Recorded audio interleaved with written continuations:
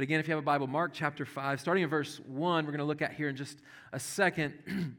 But I don't know about you, but sometimes when me growing up, I needed a little extra motivation sometimes when it came to my behavior. That little behavior modification as a parent, sometimes some, like my brother, could be very much just looked at, and it was like he would melt. Like all my parents had to do was kind of look at him, and he's going to do the right thing just by giving him the look. My parents needed a little extra motivation for me. It took a little bit more to get me to correct my behavior. And so they used a lot of different means to accomplish that mission. And I'm encouraged to know that it's worked. But sometimes, I think of Amanda as well with our kids. Sometimes, it's like, don't go in the road, like trying to warn our kids, don't walk in the street. And she'll give you like worst case scenario. Because if you go in the street, you might be killed, or whatever. Like a car might run you over. And it's like goes to this big extreme to like try to teach them like, don't go in the road. Like my brother, you just get to say, don't go in the road. If you told me that, I would have played in the road until I got hit probably. So my parents had to use a little extra motivation with me. But sometimes in all of life though, we need a good vivid picture to understand a concept or to understand the seriousness. Growing up, again, my parents, in one of those illustrations of that, my cousin died in a car accident. It was brutal, and he was driving, my understanding, he was driving drunk and way over speed on a winding road in Charlotte. I knew the area, but I was young. I was little. I mean, I'm probably, 6, 8, 10, somewhere in there. But my parents told us about it when it happened, that he had passed away, but they took us to the rec yard to show us his little car and it being completely mangled.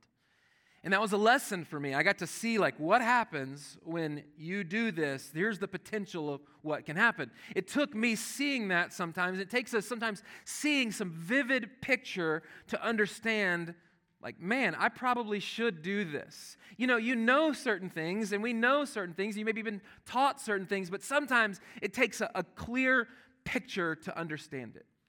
And this morning, this is exactly what happens, and I think this is so fascinating because we have this story, and we're going to look at 20 verses of this story. It's the story of Jesus healing a man who was possessed or who was demonized, as if it were. And this person who is oppressed by this demon, but actually not just demon, as we're going to learn, it's going to be a legion of demons. I mean, we're talking about thousands potentially of demons. We're given so much detail on this story, and you want to ask the question, why? Mark is the shortest gospel in the whole Bible. It is, as you read it, you quickly are getting fast to the last week of Jesus' life. We've been moving kind of quickly through it as the first 4 chapters have covered. They're covering story after story with really, like he says these phrases, immediately. He jumps quickly. Immediately this happened. Immediately that happened. But then we come to this story and it's like it goes to a screeching halt. It is one of the longest dialogues that we have and stories that we have in the whole Gospel of Mark. And I think the reason that is speaking at least to me is because Mark is trying to teach us a lesson. Yes, we're learning about who God is. That is really the big picture of Mark. Who is God? Who is this Jesus actually? And is he actually who he claims to be, God?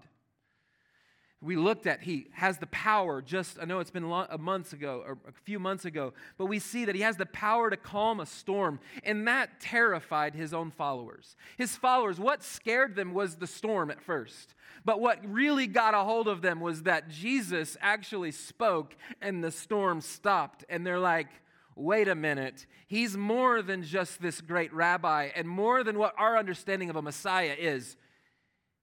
He's something more. And this story gives us another picture of who God is, but it also paints a very vivid picture of the effects of sin. I think oftentimes in the midst of temptation and our struggle with making unwise choices, we don't realize how powerful or how painful or how devastating these small little choices of sin, what it leads to.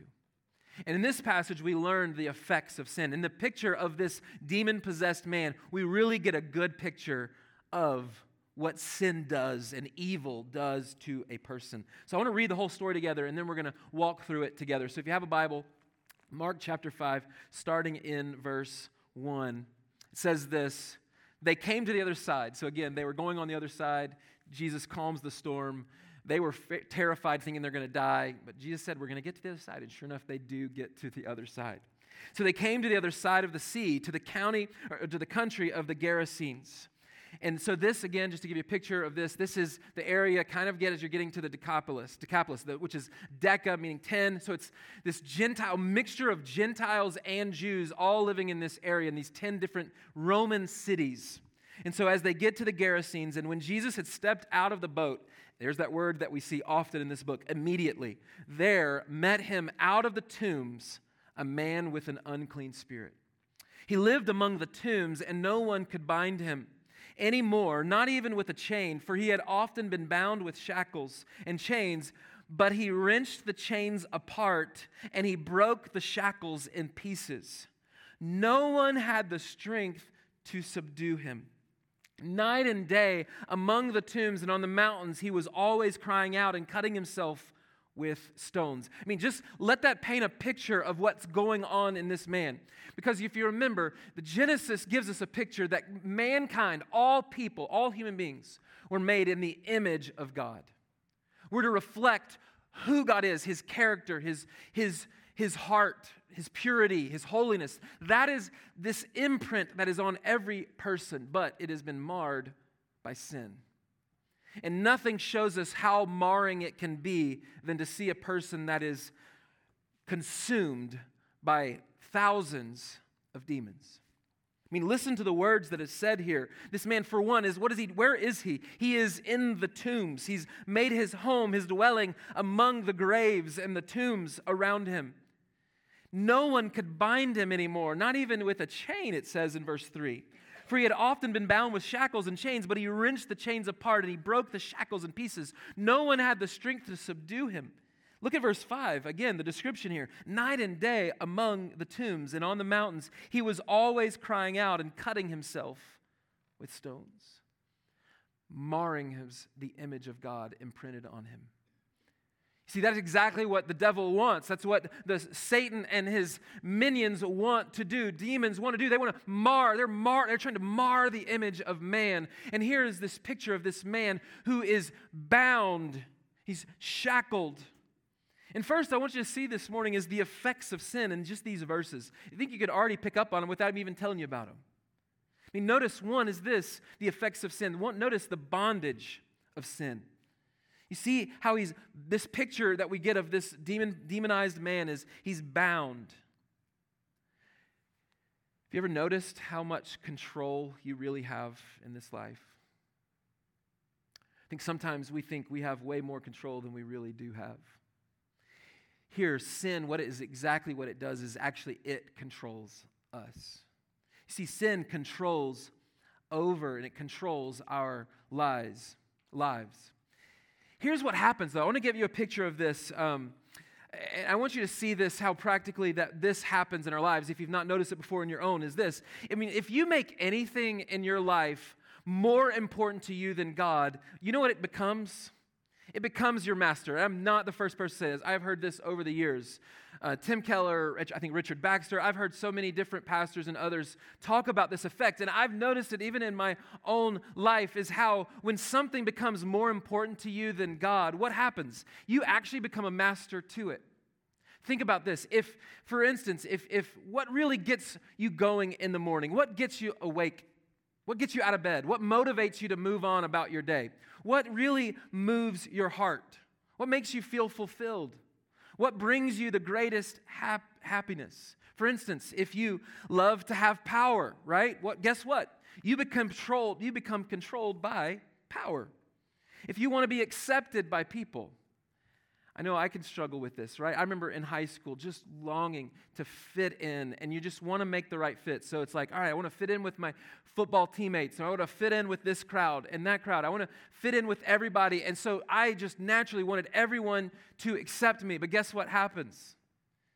You become controlled by those people because you're trying to be accepted by them. So naturally, what are they doing? They're not even trying to, but they're controlling you. You become controlled by the things that you make important to you. If you center your life on family, it's like you make that the thing. It is the biggest thing. It's the highest priority above God in everything. Guess what? It will control you. For instance, when your kids don't act the way you want them to act. When all of a sudden they're misbehaving in front of other people, and this is when it gets really bad, is if you're finding all your satisfaction in being a parent, but then also you love the acceptance of people. What happens when your child is going crazy in the grocery aisle?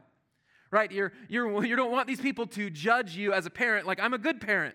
I'm a good parent, and then now my child's doing this. What's it going to do? It might lead you to anger. It might lead you to lash out. It might lead you to get really, really upset with this person or with this child. And naturally, all of a sudden, you're embarrassed and you're not even disciplining with the right motive. You're disciplining actually from your own heart and your own desire to be accepted, that I'm a good enough parent, or my children should know better, and so I should be known as a good parent, and my kids are good. If you make career your idol, you make success and power in pursuit of that, you will live, breathe, and die by that. And guess what it does? It controls you. This is exactly what sin does to each and every person. I think of this, I follow these guys. I love golf. And so I naturally all of a sudden found this YouTube channel of these guys who play golf called Good Good. I don't know if you've heard of them or not. You probably haven't. Make fun of me later if you want. Just don't do it right now. But these guys, and there's this one guy, his name's Bubby. So now you can make fun of me more. Go ahead. No. But that's not his real name. That's a nickname, of course. But this guy, he was sharing on his own channel about his struggle with addiction to alcohol and its effects on him, and that he had become such an alcoholic that it was controlling him. He couldn't stop. It's like the first thing he's thinking about when he wakes up was more alcohol. The last thing he thinks about as he's going to sleep, if he's even alert and fully alert, was alcohol. And it consumed him, and he would get so belligerent, and he'd talk about how he would wet himself at night. I mean, all the things that he would do while he was completely passed out drunk. And he would say he'd be so belligerent. And one time he's like, I'm living in Chicago, and I was completely drunk. I mean, I have no idea at the point or whatever, but my friend, he took a video of me, and he videoed me, and he showed how poorly I was treating everyone, and how awful he was being, and how nasty and vulgar and all these things about him. And so that morning when he woke up and he was hungover, and as he's kind of coming to again, his friend had texted him the video so he could see it. He said that was the point. I mean, I don't think he's a believer or anything like that, and a follower of Jesus, but that was the point that kind of woke him up to his fight to overcome the addiction that the stronghold had on his life. You see, so easily that's something that started, as he tells his story, it started just with something small when he was younger. For some of us, maybe it starts really, really small. It starts with, you're like, man, I would never, ever have an affair. I would never do that. But yet it started with some small little decisions. A little flirting here, a little flirting there, paying attention to someone else or not paying attention to the other, as we were talking through our series. Naturally, those things just slowly lead to further and further of a drift in our heart. And all of a sudden, what happens? You're bound by it. You're entangled by your sin, and you feel like I can't get out of it, and I can't overcome it. I mean, notice the language here. It's so strong that also is this. It's enslaving, but the reality is it's the inability to break free on your own. You don't even have the power to break free from these things. Notice this. I mean, they're saying this man was so bound by these things, and that he was such a detriment to this society that they just bound him. They would try to shackle him and chain him up and to hold him, but he would break free of these shackles, and he was still tormented, completely and utterly tormented. And what had this done? You know what else? Another effect of sin is that it isolates us.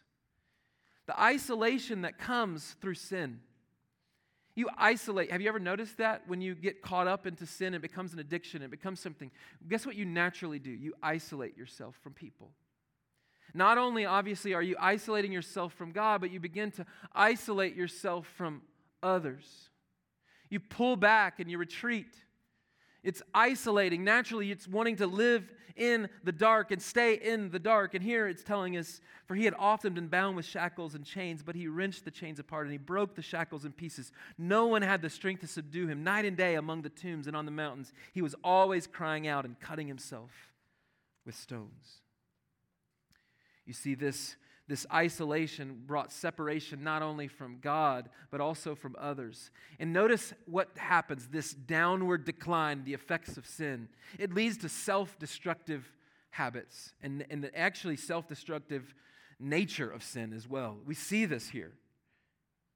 Again, the marring of the image of God in man. These demons, I believe there's nothing in the text that tells us definitely this, but I believe, and I've read this from other commentators as well, agreeing, is that this is a picture of exactly what these demons are wanting to do. They're trying to destroy this man. They're trying to ruin his life. They're trying to destroy him. And sure enough, he's trying to end his misery by hurting himself, and he's cutting himself. He's trying to kill him, and he just couldn't get victory. In a sense of victory of just ending it, making it all go away. He didn't have the power in and of himself. And that leads us to the rest of the story, and it's where we see the power of Christ to defeat the evil and the sin of this world. I want you to look at it, verse 6. And when he saw Jesus from afar, he ran and fell down before him. And crying out with a loud voice, he said, "What have you to do with me, Jesus, Son of the Most High God?" Again, they're making, a strong statement of Jesus' deity, that he is God. What have you to do with me, Jesus, Son of the Most High God? But also, most would agree that this man was making a statement or the demons were trying to put their power over him by saying, "I know who you actually are," by putting their power. We looked at that earlier in the book of Mark as well. But as he's trying to do this, notice what he says as he goes on. This man goes before him. The demons are really speaking through him. "I adjure you." That word there, if you have a different translation, you may see it differently, but it's like this commanding. I'm trying to tell you what to do. And so naturally, these demons are trying to tell Jesus what to do, even though they just said, "What have you to do with us, the Most High God?" "I adjure you by God, do not torment me." For he was saying to him, "Come out of the man, you unclean spirit." He replied, "My name is Legion, for we are many." Again, Legion was about 6,000 soldiers in the Roman Empire at this time. And so this picture of maybe thousands, this man being tormented by thousands of demonic forces. In verse 10 it says, "And he begged him earnestly not to send them out of the country." Notice this, they're begging. They're having to ask for his permission. These demons, all of them, this legion of demons are asking for God's permission to cast them out or cast them to somewhere else. Like, don't cast us into the abyss. Lead us somewhere else. And they're actually going to see, as we see, a herd of pigs are right around the corner there. But I want you first to see the power that's involved here, the authority of Jesus over sin and darkness. You see, reality is this: the demons even recognize Jesus' authority. Jesus commands them to leave the man. But I want you to see something as we look at verse 11 and following. Look at verse 11. "So they beg him earnestly not to send them out of the country. Now a great herd of pigs was feeding there on the hillside. And they begged him, saying, 'Send us to the pigs, let us enter them.' So he gave them permission. And the unclean spirits came out and entered the pigs, and the herd, numbering about 2,000, rushed down the steep bank into the sea and drowned in the sea." I think even that, so again, if you want to know why the pigs, what's the point of the pigs? I don't think we know a point of why did these demons get cast out to the pigs? Why did the demons even ask to be cast to the pigs? I don't think there's really a good answer for that, except for I think you can see exactly what the demons were after with the man. But they weren't able to accomplish through that man by taking his own life, marring the image of God imprinted on him, by trying to kill him. But yet here, immediately, they get into the herd of pigs, and what happens to the pigs? Immediately, they go off a cliff, and they get to their end that the demons wanted to accomplish. You see, this picture is devastating. The effects of sin is great, but the power of Christ is always, always greater. Notice here, again, they're begging Jesus. They're asking him. They're seeking his permission in verse 13. And notice, though, what happens through this the transformation through Christ. As this man is going to be transformed. Leaving the expulsion of the demons, they're gone. They go to the swine, and immediately they go off the cliff. They don't want to be to the abyss, meaning kind of like the future judgment. Like, are you coming to judge us now? Are you casting us out forever? No, we'll go to the pigs first instead. Will you? And they ask his permission, and sure enough, he does. And so after he does, we see his great power. the power of God over these demons. I mean, think about that. He has the power to calm a storm. He has the power to heal a person of leprosy just with the touch of his hand. He has the power to command a legion of a spiritual, ugly, perverse army of demons. He's able to just say one word to them, out, and they leave. I just want you to hear this for a second this morning. I know some of you, I'm sure, are struggling with various areas of sin. I know in different areas of my heart, there's these things, and they have such a stronghold in your heart. Whether it's pride and this pride of acceptance or being liked and accepted, or if it's this pride of wanting to be better than, or maybe it's just material things and wanting to have these things, and naturally you're just like, I want to have a comfortable, easy life, and so you're pursuing these things and hoping that they will make you happy. And this has a stronghold on your life, or maybe there's this addiction or this struggle to sin, whether it's lust or whether it's pride or it's this desire for power. Whatever it is, it has a serious stronghold on your heart. And probably, maybe you've tried many, many times. I've sat across countless teenagers, families, parents, dads, husbands, wives. I've sat across the table in counseling sessions talking to them, and their genuine desire to overcome an addiction or to overcome a problem or a sin struggle. And it's devastating works. I remember this is years ago, I remember sitting across the table at a Panera Bread, and this man who was a small group leader, what I assumed was a godly man, and I think he genuinely was trying to live a godly life. But I remember when he opened up to me, and he shared some of his struggles. He said, man, I have been fighting this since I was about 15 years old, and I'm now about 45, and it has just been a constant struggle.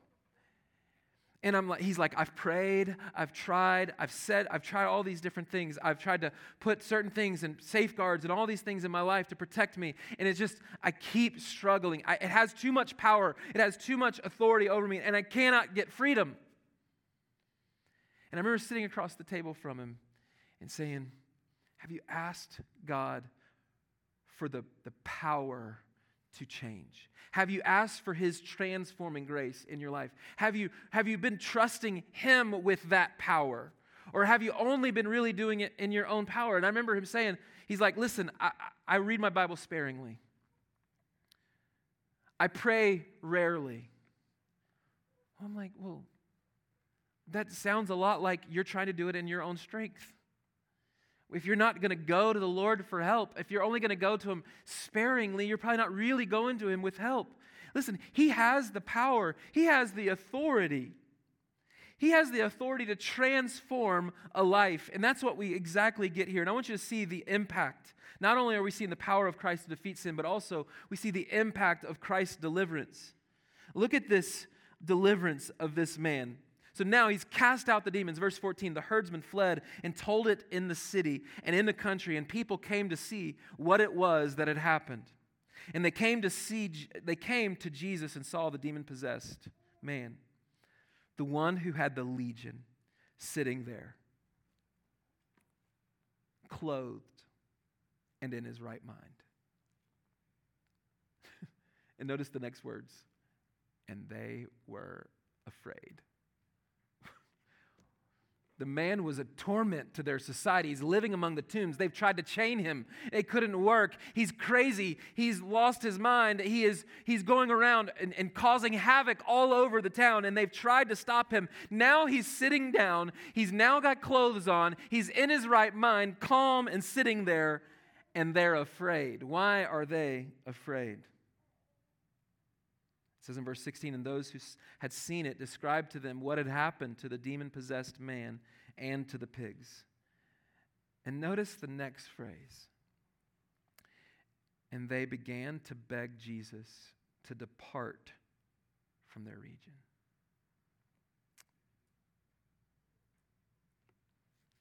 I get it, right? There's this economic impact.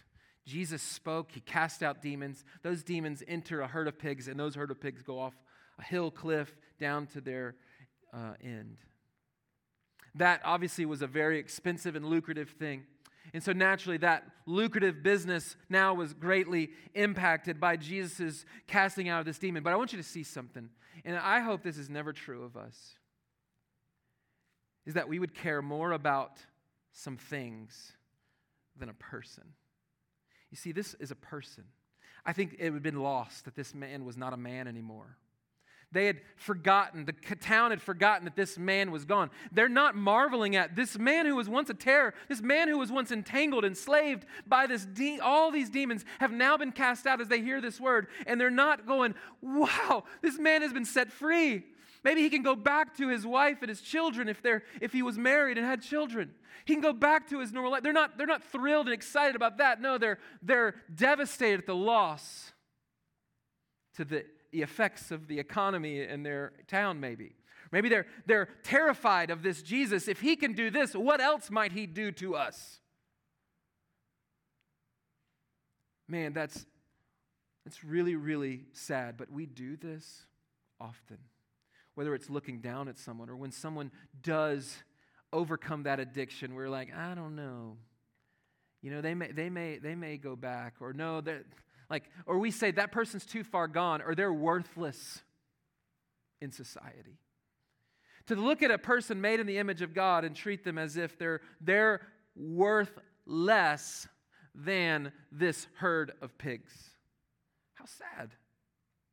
Again, it speaks to the devastation and the impact of sin and the effects of sin in the world. But I want you to see this impact of Christ's deliverance. Not only is this man restored, as we're seeing, but also this response of the people. I mean, maybe there's the fear of the unknown, and they're rejecting Jesus' power. But I want you to see what happens here. This is such a unique ending to this story. And it says, and those who had seen it described to them what had happened to the demon-possessed man and to the pigs. And they began to beg Jesus to depart from their region. And as he was getting into the boat, I mean, first of all, hear that. He said, we don't want you. Okay. Jesus goes back to get in the boat. And as he was getting into the boat, the man who had been possessed with demons begged him. This word begged has been several times in this passage. He begged him that he might be with him. The man has been just transformed. His life he's been set free. The bounds of sin and its effects of this demonic powers have been finally set free. He's in his right mind. He's now clothed. He's sitting there. He's not running around hurting himself. He's now there. And now he goes up to Jesus and says, hey, can I follow you? Can I be with you? Verse 19, and he did not permit him. He says, no, you can't be with me. Why not? Why can't I just be with you? Why can't I stay with you? Why can't I go with you? Why can't I just follow you? You have followers. I want to be one of your followers too. But notice what he says. He has a mission for him, a specific mission. And he says, and he did not permit him, but said to him, go home to your friends and tell them how much the Lord has done for you and how he has had mercy on you. Listen to those words. And he did not permit him, but said to him, go home to your friends and tell them how much the Lord has done for you and how he has had mercy on you. And notice what he does. Verse 20. And he went away and began to proclaim in the Decapolis, all those 10 Roman cities, how much Jesus had done for him, and everyone marveled. You see, one of the best stories that you can tell is the story of what God has done in your life.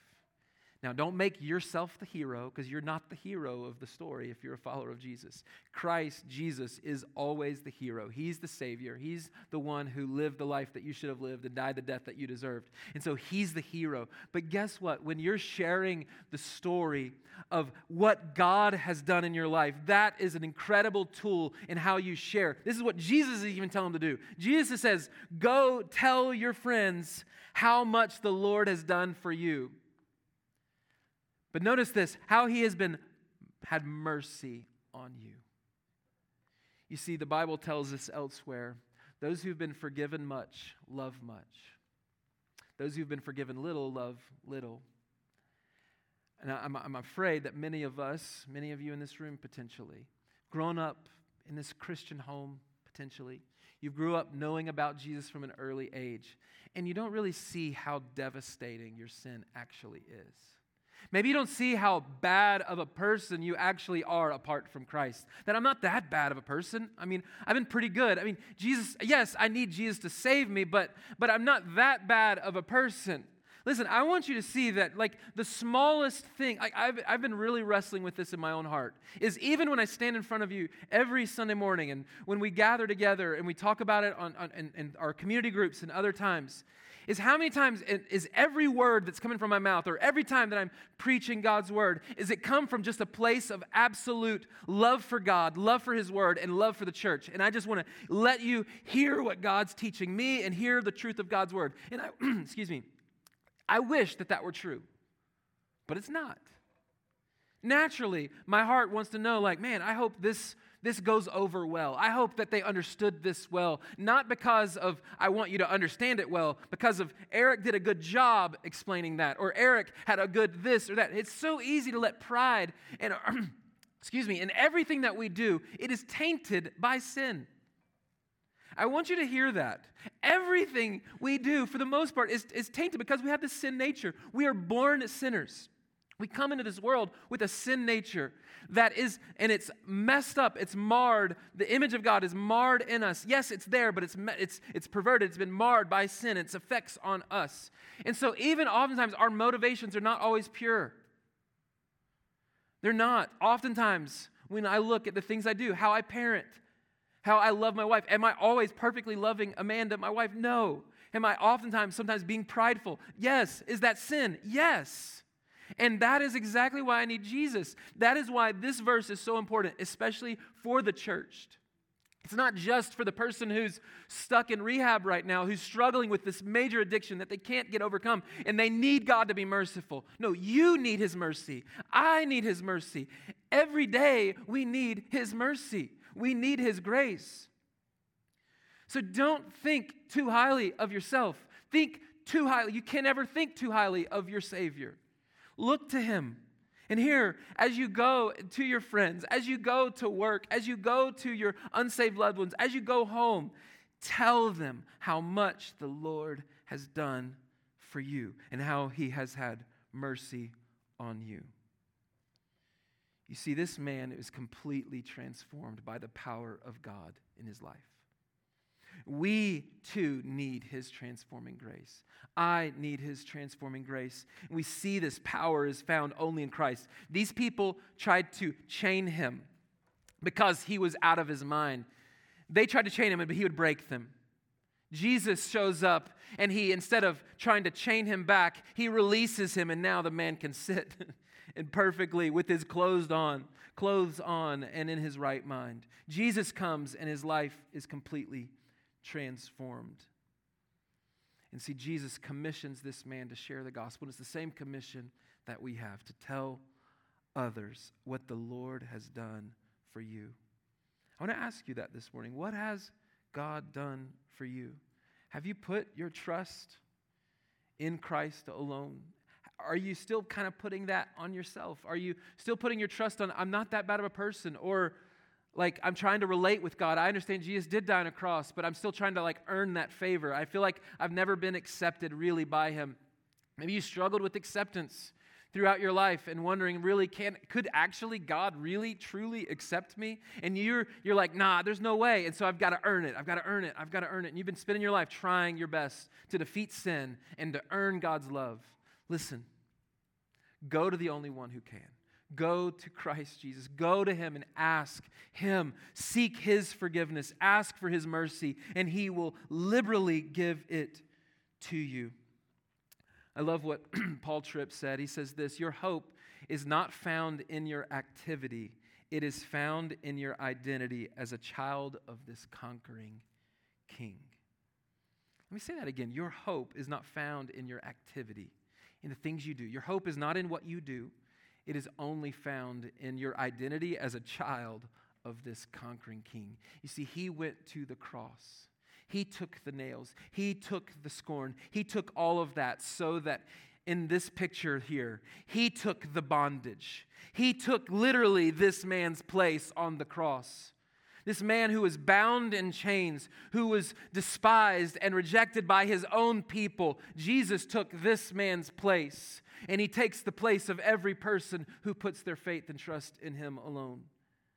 Will you find yourself at the foot of the cross, trusting in him? This is where we can only find the power for deliverance. But the beauty is this, is the impact comes. And as it comes, this impact is we see the restoration of a man. We receive this response of the people who have a decision to make. Do we want this Jesus or not? And they said, no, we don't want him. And then also we see the commission to share the gospel. And so that is the same commission that we have. What is your response to this king? Who is this Jesus, as Mark is trying to tell us? What is your response? How are you going to live your life? Are you going to be like the one you're enslaved by this pursuit of something? You're pursuing this, hoping it's going to give you fulfillment, and you've been pursuing it, climbing this ladder of success, or trying to be something that maybe you want to be, and you're hoping to be, and you're pursuing all these things, and these become easily these idols in your life. What will you do with that? What would it look like to stand before this one and say, I follow you, I give you my life. What do you want me to do? If you call me to follow you, I'll follow you. If you call me to stay and to tell the world, I'll tell the world. You see, this man was completely changed by the gospel. And guess what? He can change any life. He can take thousands of demons and change this man. Pretty confident he can change yours. Trust him. Trust this one. Rather than asking him to depart from you because he's coming after your idols, let him in. Let him chisel away at your heart. Respond to him with humility and trust, and beg for his mercy and his grace in your life, and watch as he works in and through you. Let me say it one more time. Your hope is not found in what you do, in your activity. It's found in your identity as a child of this conquering King. Let me pray as we close. Our Father and our God, we are so thankful for Jesus. Thank you.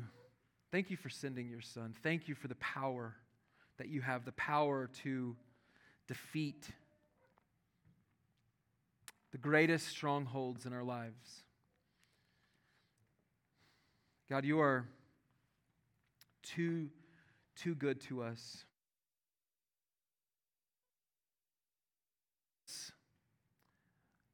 In our sin, stuck in it, that you paved a way, that you've made a way to set us free from the power of sin over us and its stronghold on us. And so, Father, help us to draw near, help us to grow, help us to respond with faith and repentance. May we turn from our sin and turn to this risen Savior who has overcome the world, who has defeated the enemy of death and hell. It's been defeated at the cross and at the empty tomb. So I thank you so much for sending your Son, Jesus, to take our place. Thank you that there is victory, that we can have victory over the sin through faith, our faith in Jesus Christ. And God, help us to be bold in sharing this wonderful news of what God has done in our lives.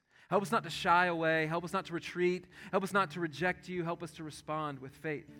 And help us to live lives of service, sharing what the Lord has done in us and how you have been merciful to us. May that be the tune of our song throughout our days. May the interactions with our children, with our coworkers, may it be with a tone and a tune of a person who has been saved by grace alone. Help us to share that news. And God, will you awaken this community to the gospel? I just cannot help but think how many people are just cultural Christians here in the South. How many are just thinking they're good, but they're so consumed with the things of this world, and they've not at once really given their life to you. They might have prayed a prayer when they were younger, or maybe attended a church service here and there, but never really, truly followed you. I pray that we would be like this man, that we'd be willing to follow you wherever you go. And if you call us to go, we'll go. And awaken us from the apathy. Awaken this community from apathy and pride and self-righteousness. God, help us to live lives of holiness and love only because you are holy and you are love. We thank you that you are this God who is so holy and righteous that these demons need to run from your presence. They have to hide. There's only one. There's only one holy God, and we want to worship you this morning in our response to you. So, Father, may our hearts be radically motivated by your grace to us. Help us, God. Help us in all these ways. We ask it in your Son's name. Amen.